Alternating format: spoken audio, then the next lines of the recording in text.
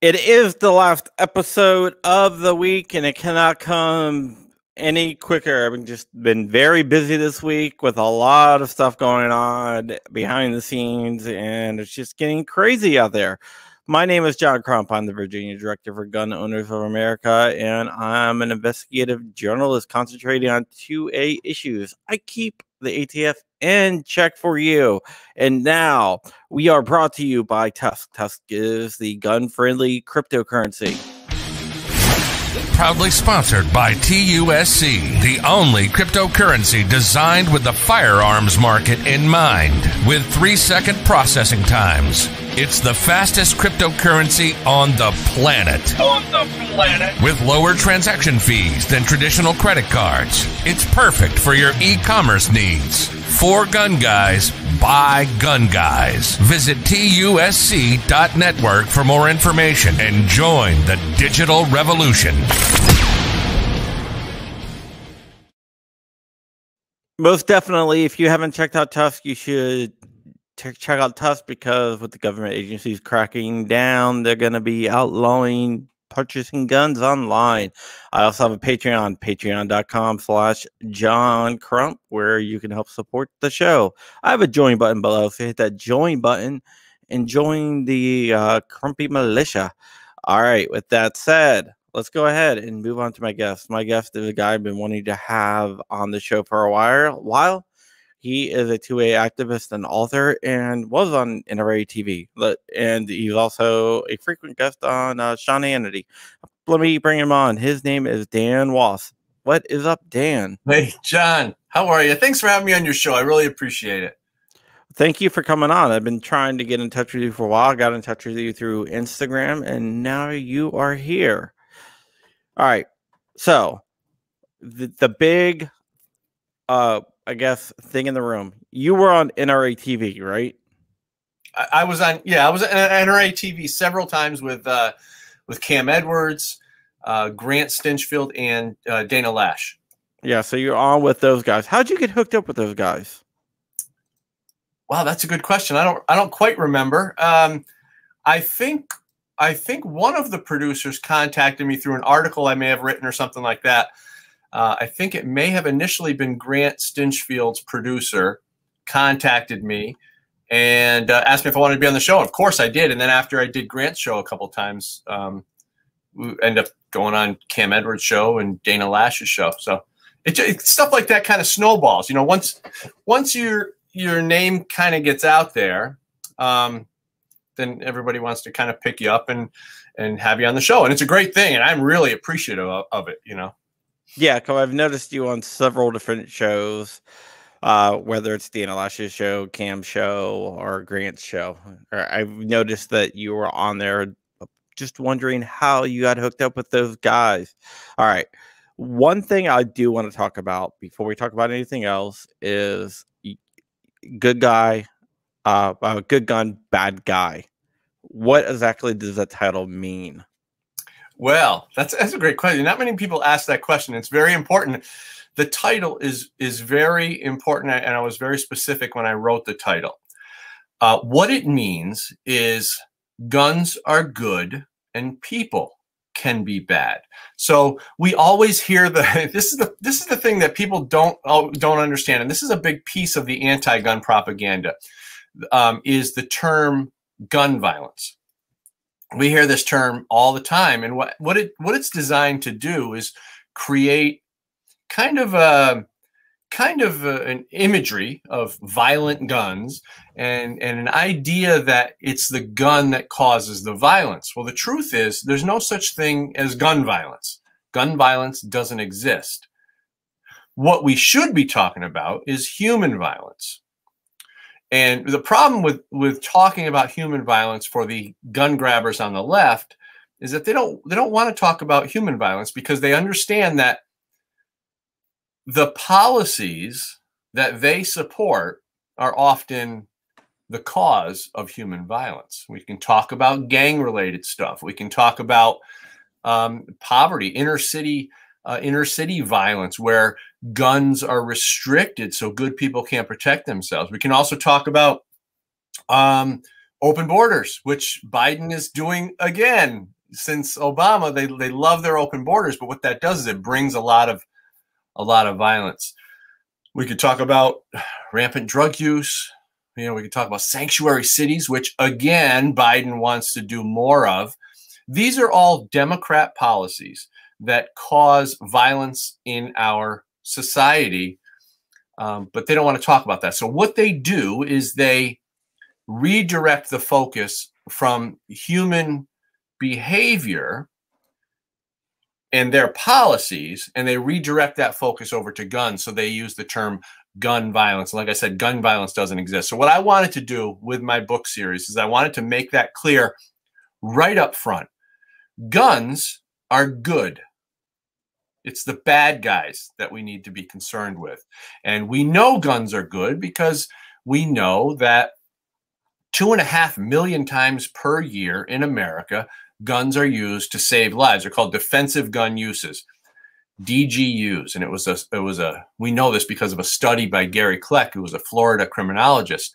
This study was also backed up by CDC data that the CDC didn't want to release, but eventually did. We know that there's 2.5 million defensive gun uses per year in America. And we also know, because of these studies, that 46% of those are by women. In other words, women are almost half of the times people use guns to defend themselves. Now, you got to remember this. DGUs, defensive gun uses, are not always actually good guys killing bad guys. It's most often just the mere presence of a gun will deter a violent crime. So the point I'm trying to make with all this is that guns save more lives than a bypass surgery in America, believe it or not.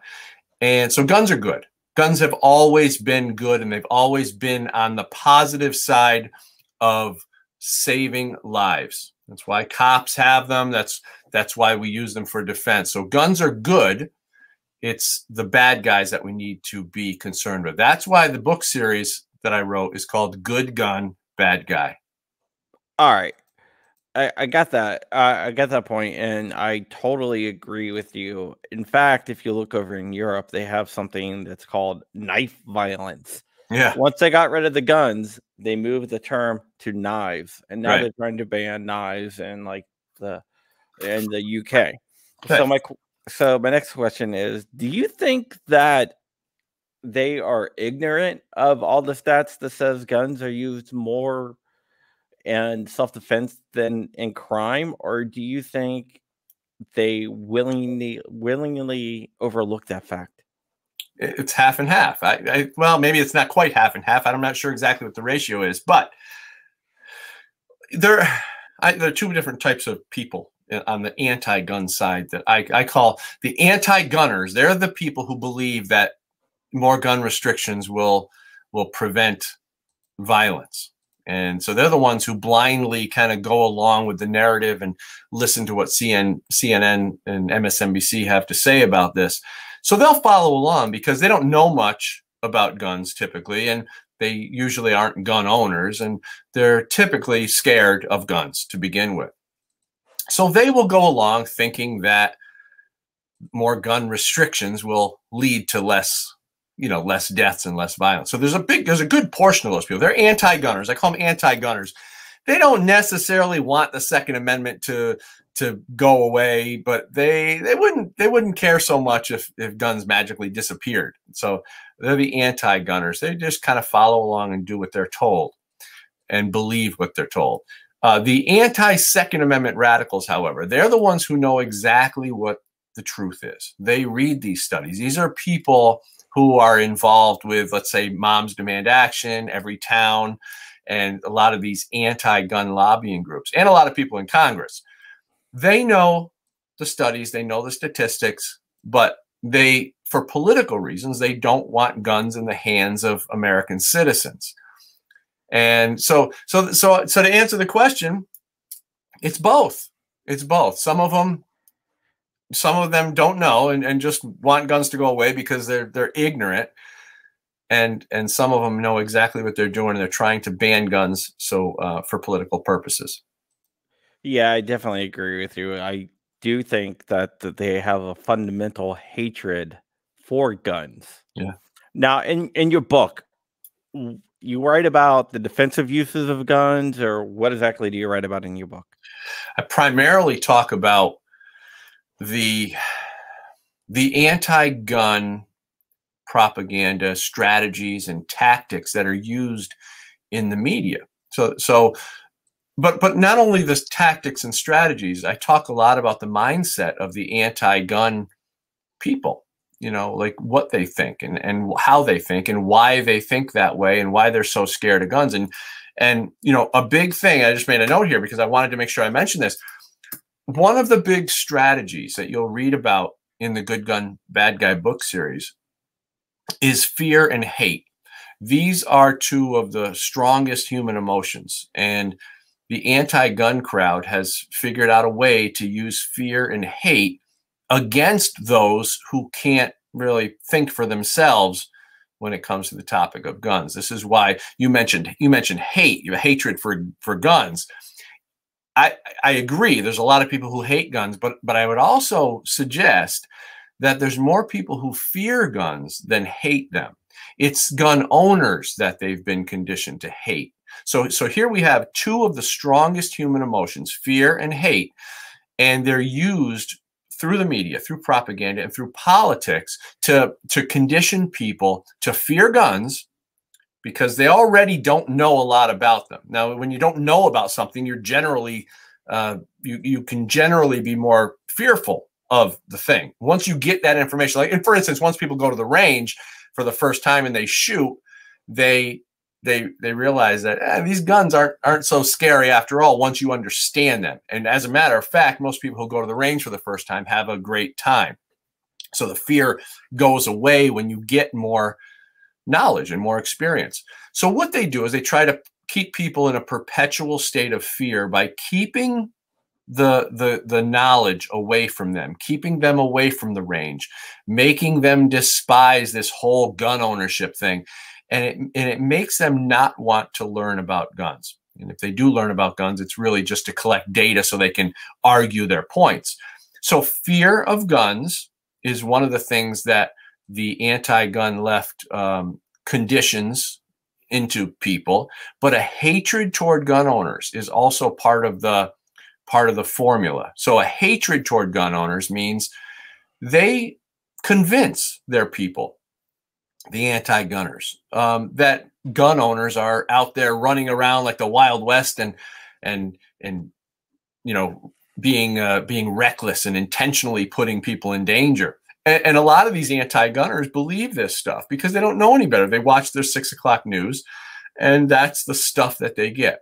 So fear and hate are two of the things I talk about in Good Gun, Bad Guy, the book series.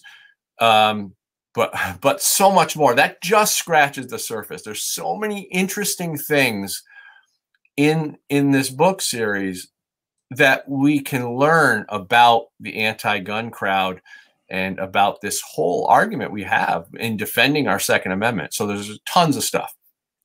Yeah, one of the things I wanted to bring up is you probably remember that. Maybe some people out there might be a little bit too young, but before the Are you saying I'm old? No, well, you're probably around my age, so I consider myself old. I'm pretty old.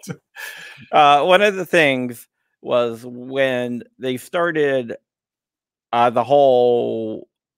they started a false narrative when concealed carry really started picking up steam around the country, that the streets were going to run red with blood, and everyone's going to start shooting each other, and it's going to be like the Wild West, and there's going to be shootouts everywhere. Right. And none of that really happened.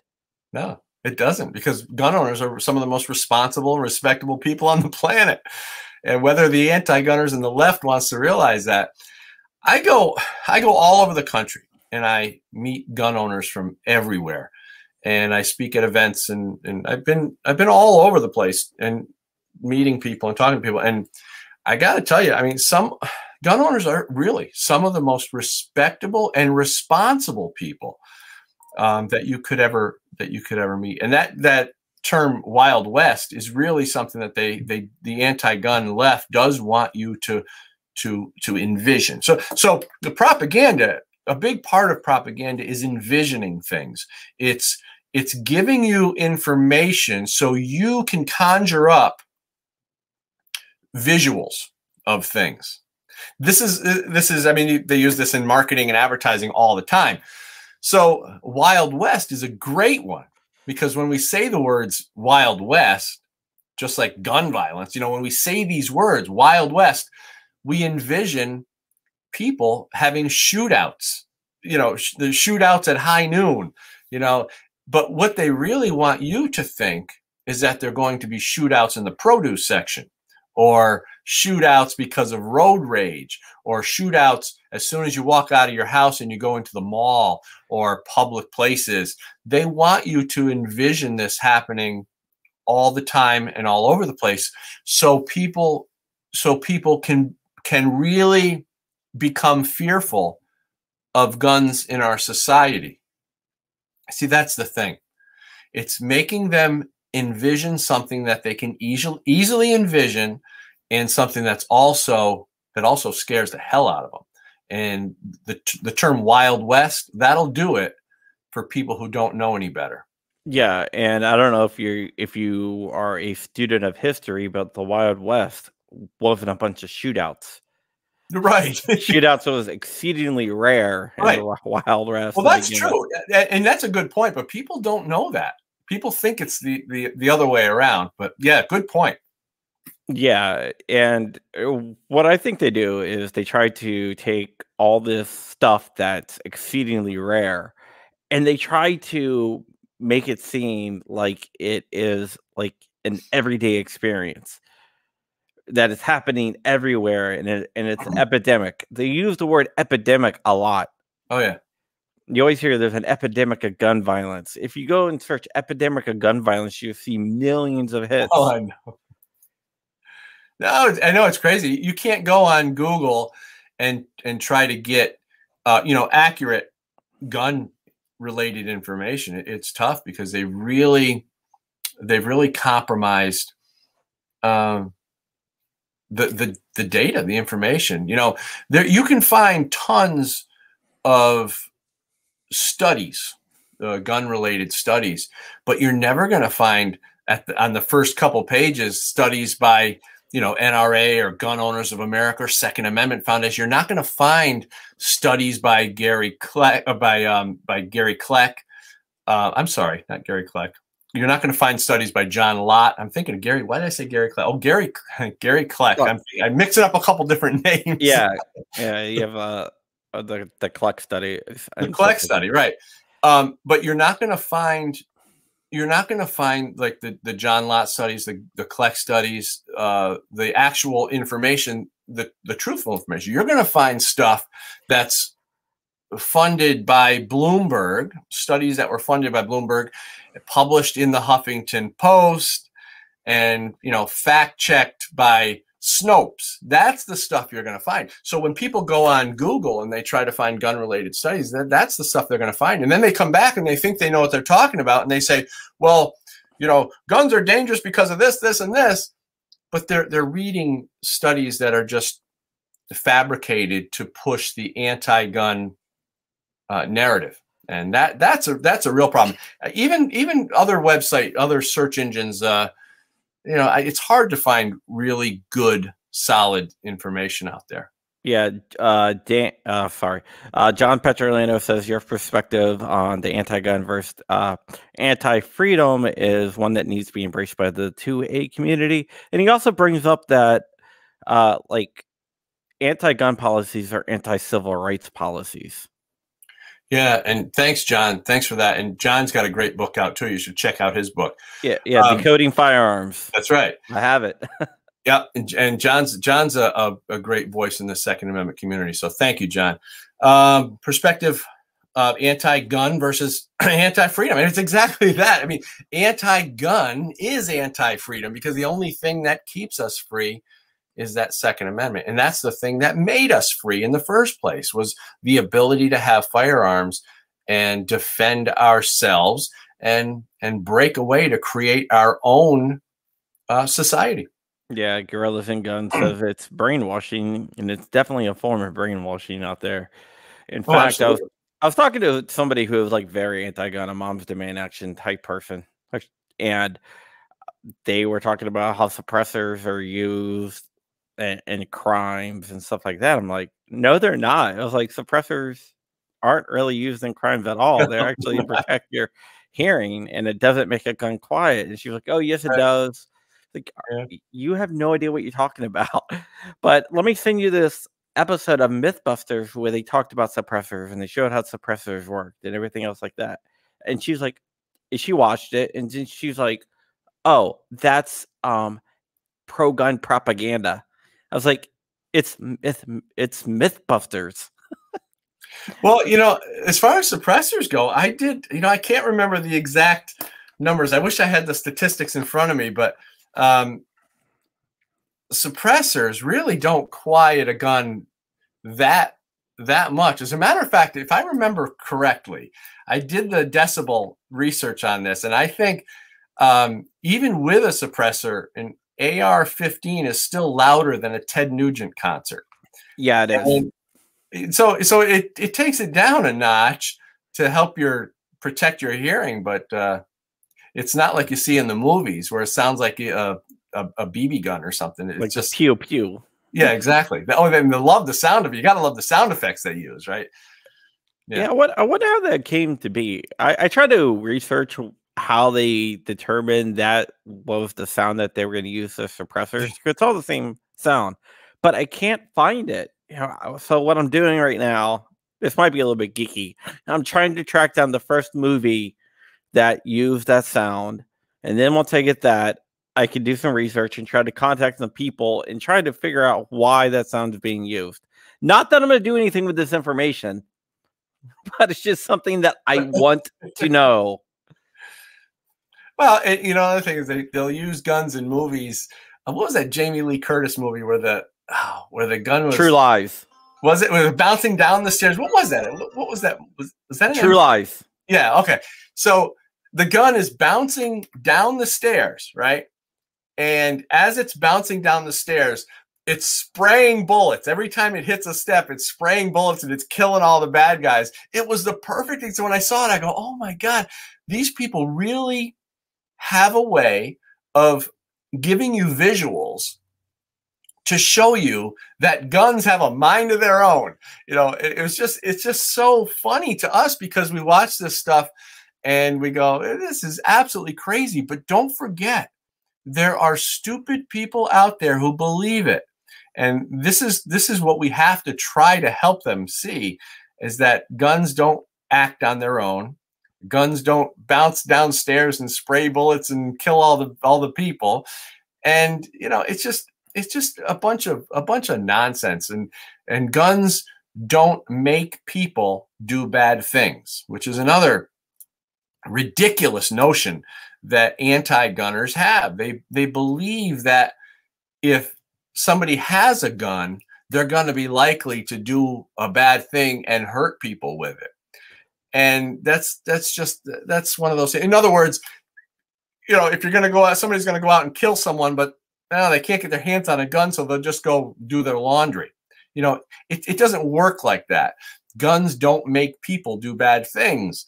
People inherently will do bad things for whatever their reason is, with or without a gun. And we know this by looking at some of the numbers in some countries who have completely banned the ownership of guns. After the Australian gun ban, we noticed that violence didn't go down. It just didn't. They used other means. And same with suicides. People say, you know, well, if we get rid of guns, you know, there'll be less suicides. No, it's not true. People, actually, Australia suicides went up after the gun ban. Look at Japan. Yeah. I mean, so here's the thing.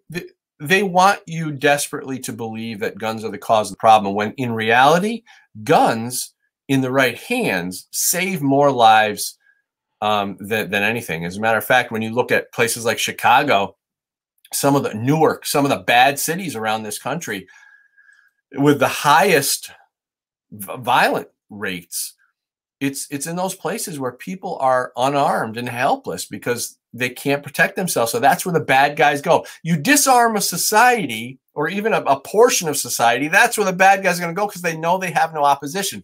This is not rocket science. And I hope we're able to convince some of the anti-gunners of some of this common sense. Yeah, you are definitely 100% right. In Virginia, for example, they are trying to require background checks at gun ranges to prevent suicides because there was 2 suicides at gun ranges. Yeah, I didn't know about that, but you know, the thing is, if people want to commit suicide, a horrible thing, there are other issues going on, and like I said, here's another example of suicides and how they relate to guns. There was a study that compared London and New York City, and the violence in London exceeded New York City, but they didn't use guns. They used knives because they didn't have guns. So that none of the gun stuff matters. You can take guns completely out of the equation, and people are still going to do the same things, unfortunately, than that they would have done anyway. So suicides, same thing. If people don't have a gun and they want to commit suicide, they're going to find another way. Yeah, they treat guns like they are like the ring from the Lord of the Rings that you put it on and it automatically makes you an evil. It's like they control your mind and get in there and turn you into like a killing machine. That's what they want people to think who don't know any better. And it's really sad because I get into conversations, not so much anymore with people one-on-one because I just don't have the time for it anymore. But I used to get in conversations with anti-gun liberals, and they would try to convince me how guns are the cause of all these problems. And I would spend my time arguing with them and giving them facts and information. And it didn't help because they don't want to change their mind. They want to believe what they want to believe. And unfortunately, that's what we're dealing with. So I don't spend the time one-on-one anymore. I would rather spend my time doing shows like yours where we can talk to many people and get feedback from many people rather than, you know, that one anti-gunner who's stuck in his ways and will never change anyway. So some of them you just can't change. Yeah, that is definitely true. Some people that you can't change no matter what you do. Right. And they're going to be the way they are. The people we need to get to is the people that are on the fence. Yeah. Yeah, and that's a good point. Yeah. And there are some people on the fence. And people maybe don't know this about me, but I was on the fence. I was anti-gun at one time, actually, and I had somewhat of an awareness, somewhat of an awakening, and I talk about that in the first book, Good Gun Bad Guy book. I talk about my transformation and what it took for me to see the light and to see reality and not be so clouded by this fake anti-gun propaganda. So, you know, if I can change, I think there are some people who can.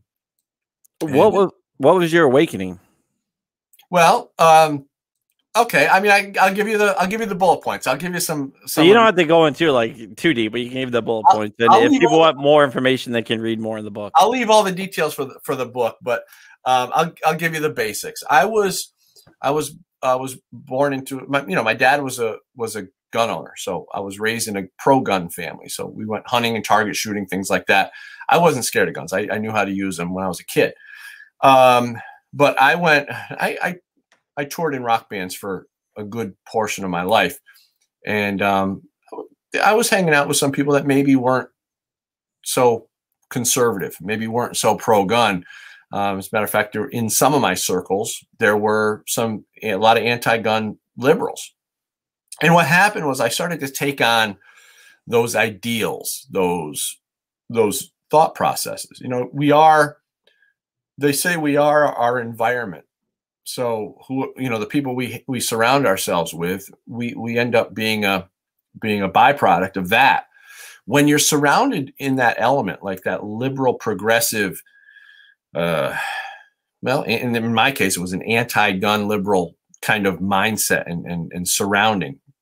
You take that on. And so that's what I did. I went anti-gun, believe it or not, even though I shot guns with my dad. But there was an incident one night with my wife and I coming out of a late night movie theater in Albany, New York.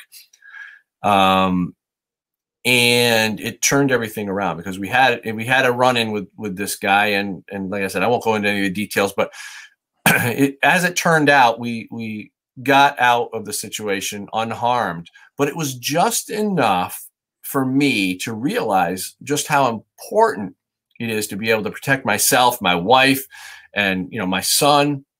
So it really changed the way I thought about guns. Excuse me. And that night, just changed everything. And so I wrote an article called "The Fear of Guns." And that got picked up by, some websites. And that article, Fear of Guns, turned into the first chapter of Good Gun, Bad Guy, the very first book. And the rest of the book just kind of wrote itself as I started researching and looking into, all the stuff and learning about all this propaganda and understanding how I myself was convinced to fear guns, even when I had a knowledge of guns. It's just amazing. The propaganda has an amazing effect, and the conditioning has an amazing effect on people without them realizing it. And so that was my transition period. And I look back and it's embarrassing. Frankly, it's embarrassing that I was ever that ignorant to gun ownership and that fearful of something. Just because of the way my environment was. And so that's kind of it basically. But we can change, with knowledge and with information and often with experience. We can change our thoughts and our beliefs. Yeah. My experience, and the reason why I'm so pro-gun is because when I was a kid, like less than a year old, my mom was home alone, and people out there have heard this story. But she heard something, and she went and looked, and there was nothing there. And then she heard something downstairs, and somebody broke in, and it was a guy with a knife and everything else. My mom had a .32 snub nose revolver, what used to be called a Saturday Night Special. And she told him to leave, and he said no. She said, "If you take one more step, I'm going to shoot you." And he's like, "No, you won't." And she had the courage to pull that trigger, and that's the reason why I'm pro Second Amendment, because without the Second Amendment, I might not be here today. Wow, that's an amazing story, and man, good for your mom. She saved, and that's what parents should do. It's disturbing when I hear people like I know this one guy in particular who is kind of an anti-gun person, and in one of our conversations he said, "Well, I don't need a gun to protect my family. I'll use a 9-iron." And I'm thinking to myself, how could you put your family at such risk just to hold on to your anti-gun beliefs, just to hold on to that political posturing? It's really a shame, and it's a disservice to your family and your loved ones.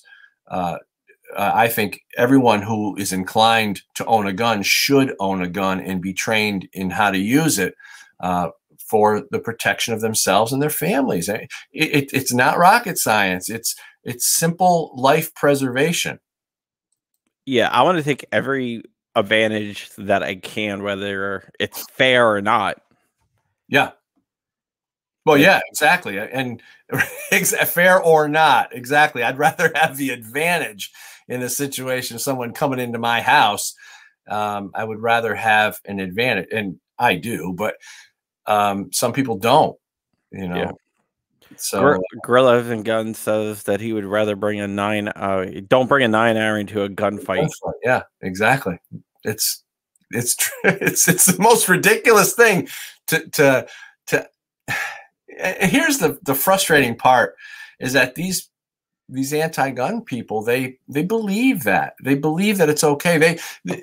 I've had people tell me if someone were to break into my house that they would sit them down and have a conversation with them. Oh, I had the same thing. It's really I will understand what's making them do what they're doing. Sure you will. It's so stupid. And these people really are stupid because they don't see the reality of the world out there. Here's an example. There are, well, how many people are there in the world? We know there's about somewhere over, but just about 320 million people, or in America rather. Yeah, about 323. I think now it might be up to 320. It's just over 300 million people in America. Well, what most people don't know is that there are just over 1 million violent, crimes, acts of violence. And this is documented stuff. This is the stuff we know about. But if you take those two numbers, 300 million people in America and 1 million violent attacks per year in America, and you do some simple math, you realize that you have about a 1 in 300 chance of being a victim in a violent attack. And I don't know about you, but I don't like those odds. 1 in 300 is not good odds. I would rather not have those odds. So if those are my odds, 1 in 300 chance of being a victim of a violent crime, I'm gonna have a gun or some way to protect myself. And I think a gun is probably the best way that we have access to. But the thing is, people don't see that. People don't recognize those true realities. Some people will say, well, I live in a good part of town and so that means my odds are going to be, less. And that might be true. But if your odds are less than 1 in 300, that means somebody else's odds have to go up because the number of people in America didn't change and the number of violent crimes didn't change. So what we end up doing, what the anti-gun crowd and the Democrats end up doing, is they end up pushing all that risk into specific corners of the country, cities, Chicago, like I said, Chicago, Newark, some of the other, Detroit, DC, some of the other violent cities. And they take that risk and they shift it to lower income, primarily lower income areas of the country. And those people in some of those cities don't deserve it. Nobody deserves to be a victim and be put at that kind of risk. So there's my point. Anyway, the point is we have about a 1 in 300 chance of being a victim in a violent attack. Yeah, that's not a statistic that I like. And No.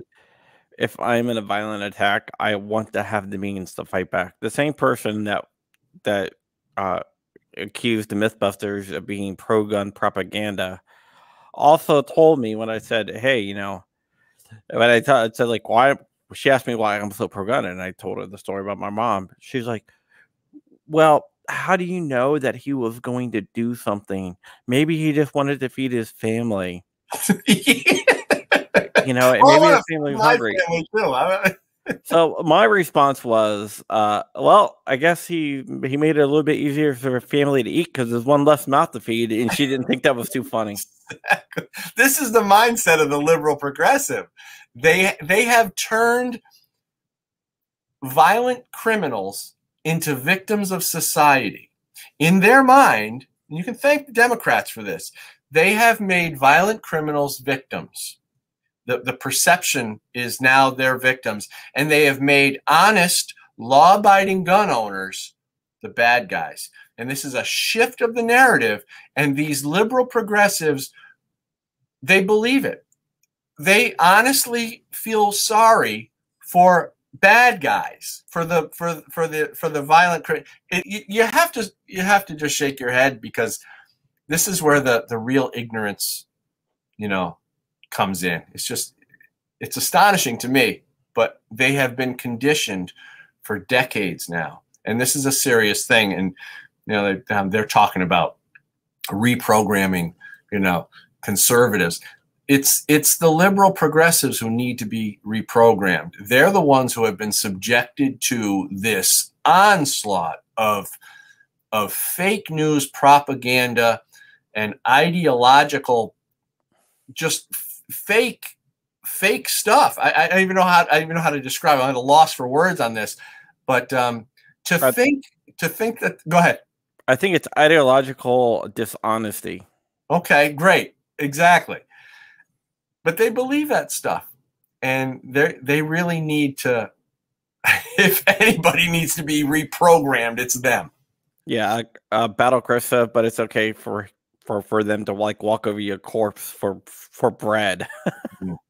And stand on the graves of children who get killed in schools because of Joe Biden's Gun-Free School Zones Act. I don't know if everybody knows this, but in 1990, Joe Biden introduced the Gun-Free School Zones Act. And since then, school killings have nearly doubled. And you can thank illegitimate Joe for that one, because and then what happens is the anti-gun groups like the Moms Demand will stand on the graves of those kids and say, we need more gun restrictions. Well, it's the gun restriction that got the kids and the teachers killed in the first place. It's the policies that the anti-gun left supports that gets these people killed. And this is the stuff that really needs to be talked about, but they won't. So they're definitely the ones who take advantage of gun-related deaths to push for more gun restrictions. Yeah, that is definitely true. Did you see who Joe Biden nominated for Attorney General? Merrick Garland, who believes that that the Second Amendment only authorizes the country to form a militia, which is the dumbest thing in the world. They love taking the Second Amendment and making it mean whatever they want it to mean. It's pretty simple, but that's what you get from the Democrats, and they're pushing for. And Joe Biden's list of gun restrictions is pretty scary. It's really destructive, and really destructive to our Constitution. Oh, it's very destructive. And people always ask me, why am I so hard on the Democrats? I was like, because that's where all the anti-gunners are. Yeah, that's where all the problems come from. We wouldn't have any of these problems if it weren't for Democrats. Our country would work so much smoother, so much easier. Our economy would be strong. We wouldn't have to deal with open borders and, oh my gosh, so just some of the stuff, killing the economy by stopping the Keystone Pipeline, and just all the nonsense, and now wanting to pack the courts just so they can always have their way on policies. It's shameful. The Democrats will be the death of this country if we let them, and recently we've been letting them. Yeah, why aren't the Republicans strong enough to stand up to them a lot of times? And I wish I knew, but I think we do have some strong Republicans. I've been listening to Rand Paul. What's Not that? enough. Not enough. Not enough. Definitely not enough. You know, you listening to Rand Paul lately, and obviously Ted Cruz and Jim Jordan. Some of these guys are really, you know, and what's really interesting is you got Tulsi Gabbard on the Democrat side, who's actually talking like a Republican, and hey, we'll take it, you know.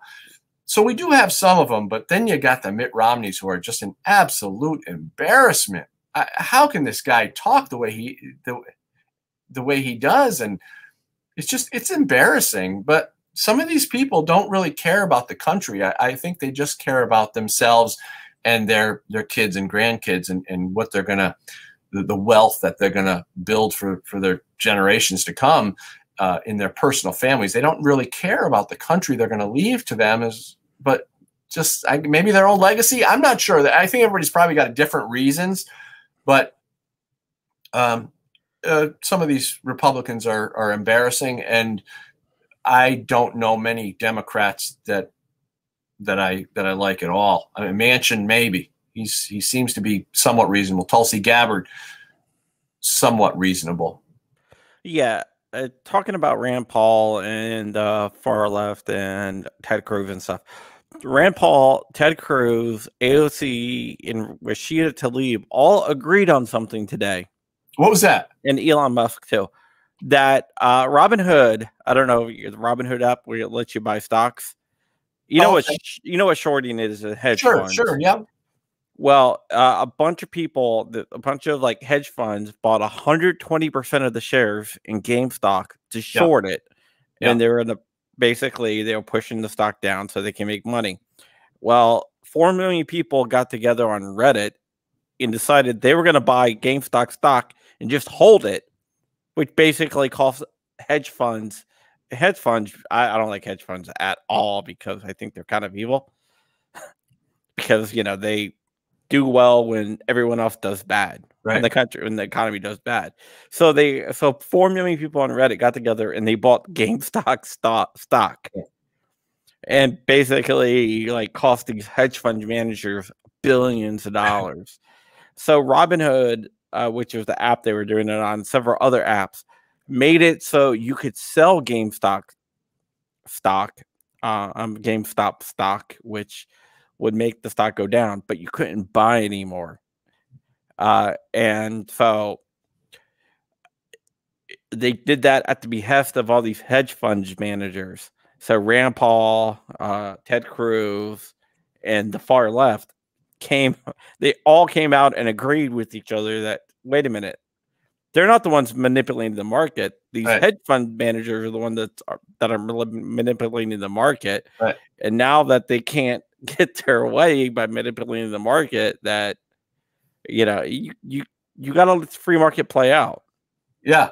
Well, yeah. And then to come in and decide now what they were talking about, you know, controlling the sales and purchases of stock based on social media activity.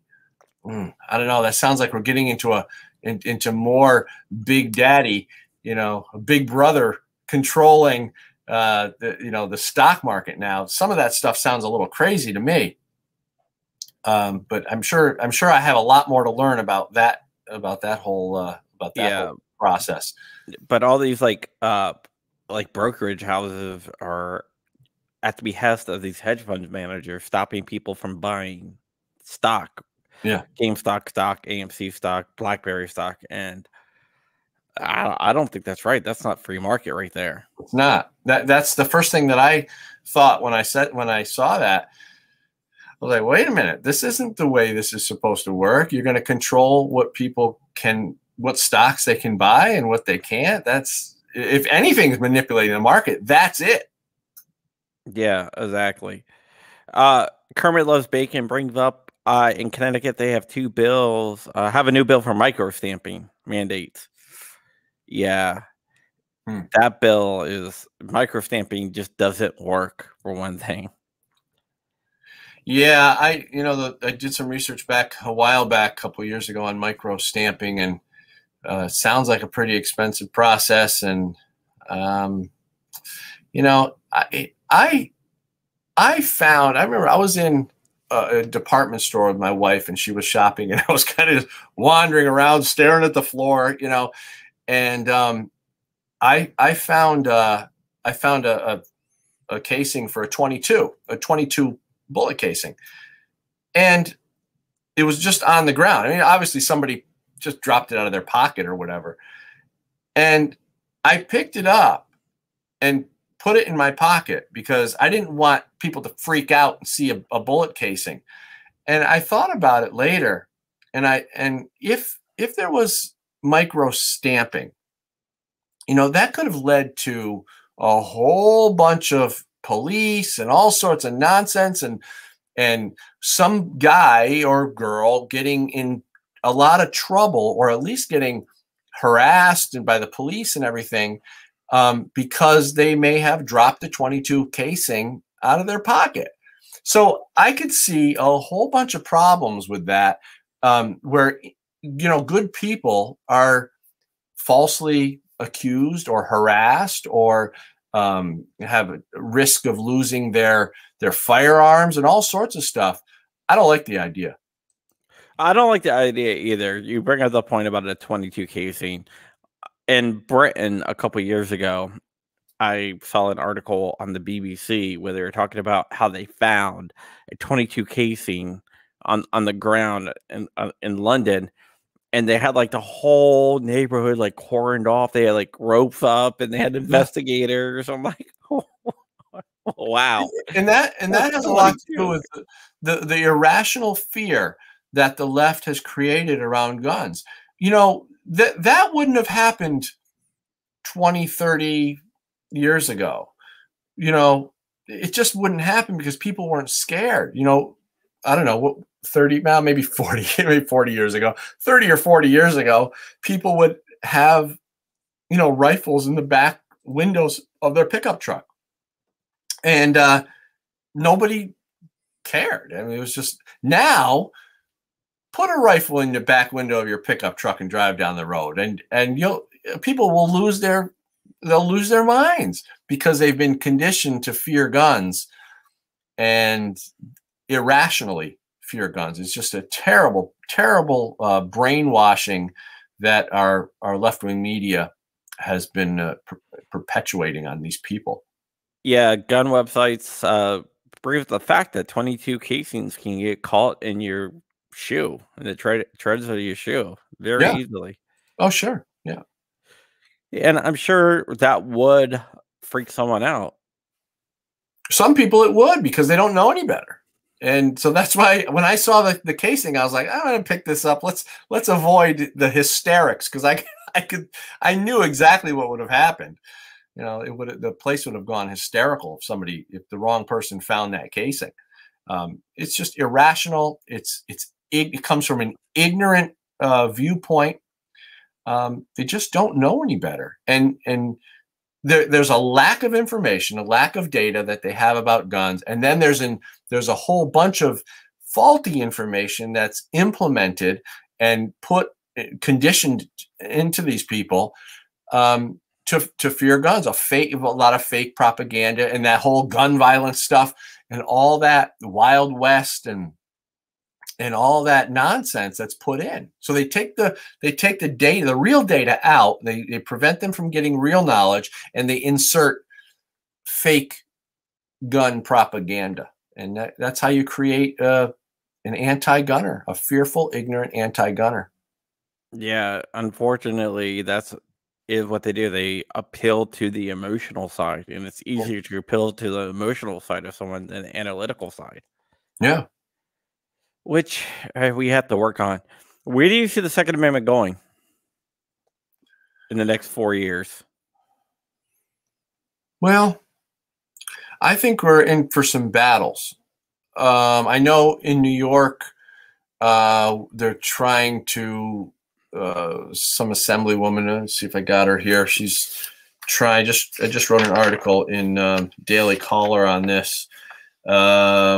What is her name? Why can't I remember her name? New York Assemblywoman Amy Paulin is trying to get a bill passed that would create a 10-day waiting period for rifles and shotguns. And This is after a NICS background check. She feels that, well, you need to wait another 10 days. So these are all these little types of bills that are going to be coming down the pike. We know that by creating a waiting period, unnecessary waiting period for gun purchase, people have been killed. And there was a woman named Carol Bown who was killed by her, I guess, ex-boyfriend, who was violent. And she actually had a restraining order against this guy. She called the cops. She went to get her pistol permit in Jersey, which is one of the worst states for gun ownership. And they had a 30-day waiting period for a pistol permit. Well, 42 days later, she was killed by this guy. And Jersey just decided that she didn't wait quite long enough. So this is one of the things, and they're gonna probably try, Joe Biden's gonna try assault weapons ban, so-called. I hate even using the term assault weapon because it's another made-up term by the Democrats, but that's another thing. Going to try assault weapons bans. We had that in '94. It went 10 years. It sunsetted. It didn't do anything to stop violence, but yet they want to try it again. And any number of things. So I think, where's the Second Amendment going? Well, the Second Amendment's not going anywhere, but we will be tasked, and we will be forced to defend it. And I think with great organizations like Gun Owners of America, I think we will rise above, and we will defeat these anti-American, anti-freedom, anti-gun communists. I think we'll defeat them. Yeah, I think we have a big battle on our hands, and the battle starts right now with the Senate. We have to put pressure on Manchin not to kill the filibuster. That's right. Filibuster's a big deal. Exactly. Yep. And so they're going to try. They want to kill that filibuster because if they can kill the filibuster, all they need is a 51% majority in the Senate. And that's easy for Democrats to do because they can strong arm their colleagues, and they can put leverage on them, and they can, do all their tactics and shame them and threaten them and do whatever they need to do to get people to vote their way. So getting 51% in the Senate won't be impossible for them. And they'll do whatever they can, just like we saw they'll do whatever they can in the general election, and they'll do whatever they can in future future elections to get their way. So the filibuster is very important. It protects people who aren't in the majority from being subjected to laws that are unfair. And what I always say is it protects, along with the Electoral College, they both protect the minority from the tyranny of the majority. Yeah, exactly. Yeah. And you think that the left likes to protect minority groups because they talk, they're always out there trying to protect other minority groups. But if you're a conservative and you're in the minority, well, then you're not, they don't want to protect you. So very hypocritical, these people on the left. Yep. We've been on for about an hour. I'm going to give you the final word. Let me just do my final plugs. And I am going to start with a great organization called Tusk. Have you heard of Tusk? Have I heard of Tusk? Yeah, Tusk. I think I have. Not Tusk. Tusk. Tusk, like yes. TUSC. Yeah, it's a great cryptocurrency made for the gun industry, 3-second processing times, and I will just play the commercial. Proudly sponsored by TUSC, the only cryptocurrency designed with the firearms market in mind, with 3-second processing times. It's the fastest cryptocurrency on the planet. With lower transaction fees than traditional credit cards. It's perfect for your e-commerce needs. For gun guys, by gun guys. Visit TUSC.network for more information and join the digital revolution. All right, I'm just going to wrap this up really quick. You can find me on Patreon, patreon.com/John Crump. Go to my website, crumpy.com. And you can also follow me on, blackswantactical.com. Use code Crumpy for 10% off. You can also follow me at Real John Crump on IG, and Minds and all that other great stuff. And with that said, I'm going to give the final word over to Dan. Thank you for coming on, Dan. Oh, thanks, John. I really appreciate it. You got a great show, and anytime I'd love to come on again. People can find me at goodgunbadguy.net or goodgunbadguy.com. You can find the book series there, and I'm writing for a lot of different publications, AmmoLand and Daily Caller, and all sorts of different publications. I also have a webcast called The Loaded Mic, MIC. Mike is MIC, Loaded Mic, and you can find that at loadedmic.com. So that's it. But pretty much everything can be found at goodgunbadguy.net. All right, that works for me. All right, guys, I will see you guys next Monday, I believe. Yeah, Monday. We're gonna have some guests like Reno May is gonna come on the show, and some other people. And so I'll see you in a little bit. All right. Thanks, John. Everyone out there, I want you to stay ever vigilant, stay ever free, keeping the fight, and I am out.